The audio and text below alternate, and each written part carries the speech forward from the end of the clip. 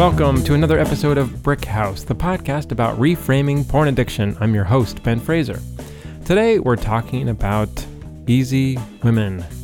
But first, the 60-second check-in.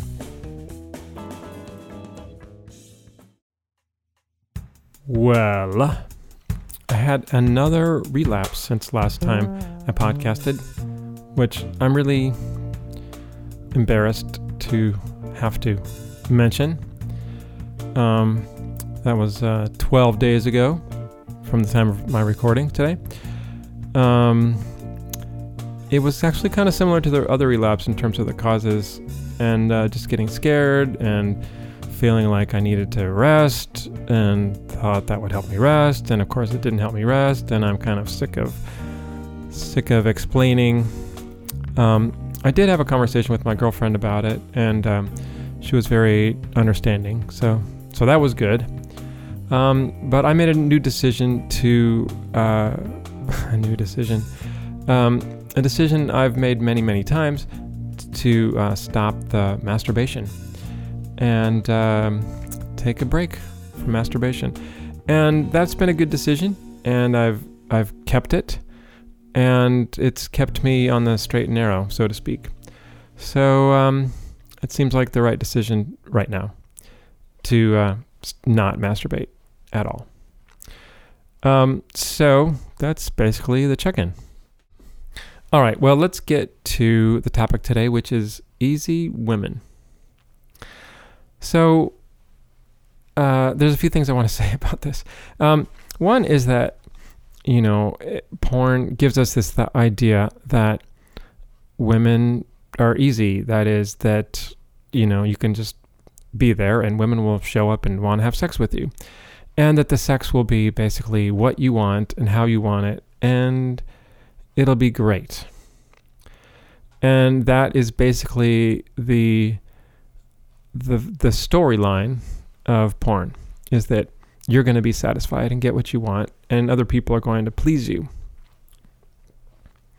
So what's wrong with that? Well, what's wrong with that is it actually doesn't really match reality. At least not in my experience. Now, maybe if you are, I don't know, Brad Pitt or Mick Jagger or somebody like that, extremely good looking, famous, rich, popular. I guess popular and famous is the same. Did I say famous? Anyway, if you somehow are deemed extremely desirable by the culture, then people will throw themselves at you sexually. I believe that's true. I haven't actually experienced it because I'm not one of those people, but I think that's probably true. But even then, how great is that? How does that make you happy? It seems like it could just be sort of annoying, actually. It's like, no. Yes, you look cute. No, I think maybe not. Well, maybe this isn't worth talking about because maybe that's triggering for somebody. I don't know. But the point I'm trying to make is that even if you were in the position to have women throwing themselves at you, wanting to have sex, does that necessarily mean, is that, how great would that be? The fantasy is great, but how great would it be in reality? I don't think it would be that great. You know why I think that is? Because, which is kind of my next point, is that women aren't easy. In my experience, because they're people, and people aren't easy. People are complicated. People have needs. That's not to say that, sometimes we will have an easy time of it. The point is that as human beings, we have needs, we have wants, we have desires, we have, the other thing is we have this culture that kind of tells us what sex is supposed to be like. And, it's very rare for me to see anything in the culture that seems like, oh, that is actually how sex really is, in my experience. Usually, it's very fantastical and unrealistic. Or maybe, maybe there's like one experience in in a relationship where it seems like everything just goes so smoothly. Everybody gets what they want. Everybody gets what everybody's happy. Nobody's sort of feelings get hurt. Nobody's like disappointed. Everything just feels great all the time. That sometimes happens, but in my experience, I'm 55, and I've been in a few different relationships in the course of my life. It's usually not like that. It would be nice to see a film that was like, oh, that's what sex is actually like. It's actually kind of challenging. There's a lot of communication involved. The other thing is, like, in my experience, that women and men are different. I don't know if you've noticed that. No, obviously our anatomy is different from men and women. But in my experience, it's like I can get aroused pretty quickly, but the women I've been with, mostly not so much. So that means that I kind of have to take things slower than I would prefer. And that's sometimes not easy. That's sometimes a little frustrating. So, basically what I'm saying is, like, when you get human beings with all of our history and all of the kind of cultural baggage and all of our just, personal needs that are going on, and you put them together and then try to get them to do something together, there's a lot of ways that it's not easy.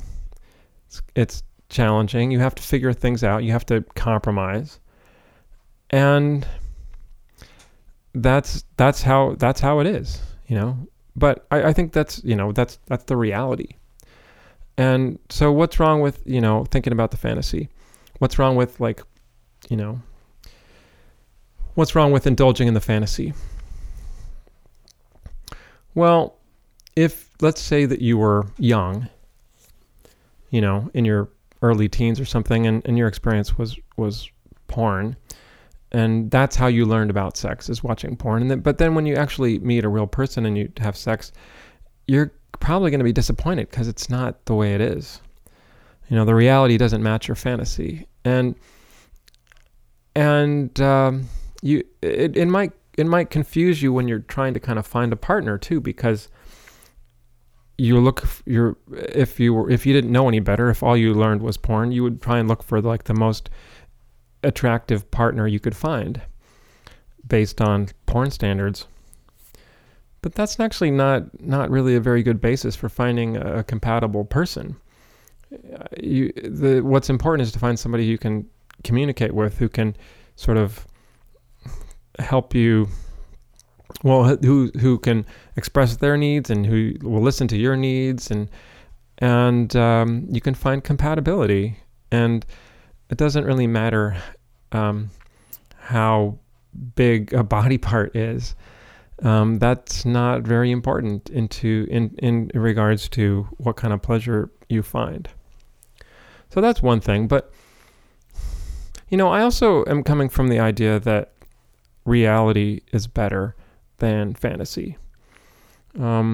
If I would much prefer to know what the real situation is and then try and figure out what to do, rather than have a fantasy. Try and let's say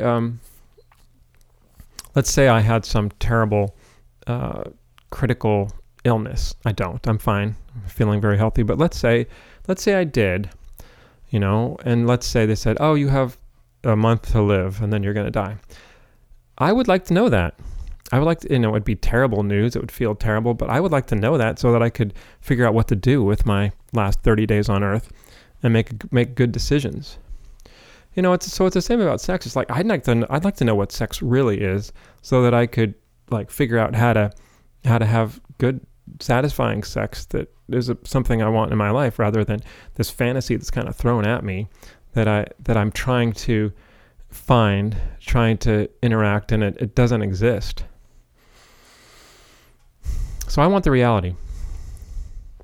So here's the thought that I just had. Fantasy is the enemy of pleasure. Fantasy is the enemy of pleasure. You see, we go through thinking that, fantasy will lead us to pleasure, but I think fantasy leads to disappointment, which is not pleasurable. So,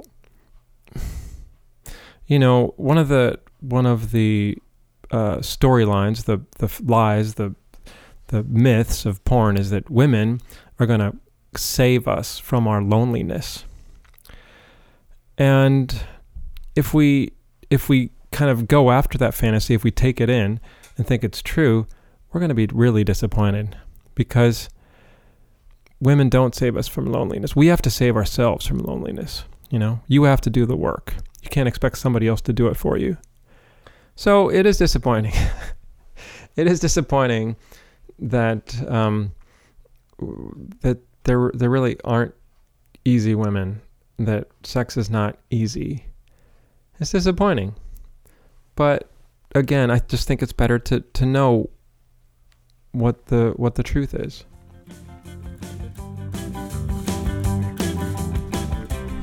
All right, well, that's it for today. I don't really have an appreciation for today, so I'm going to skip that.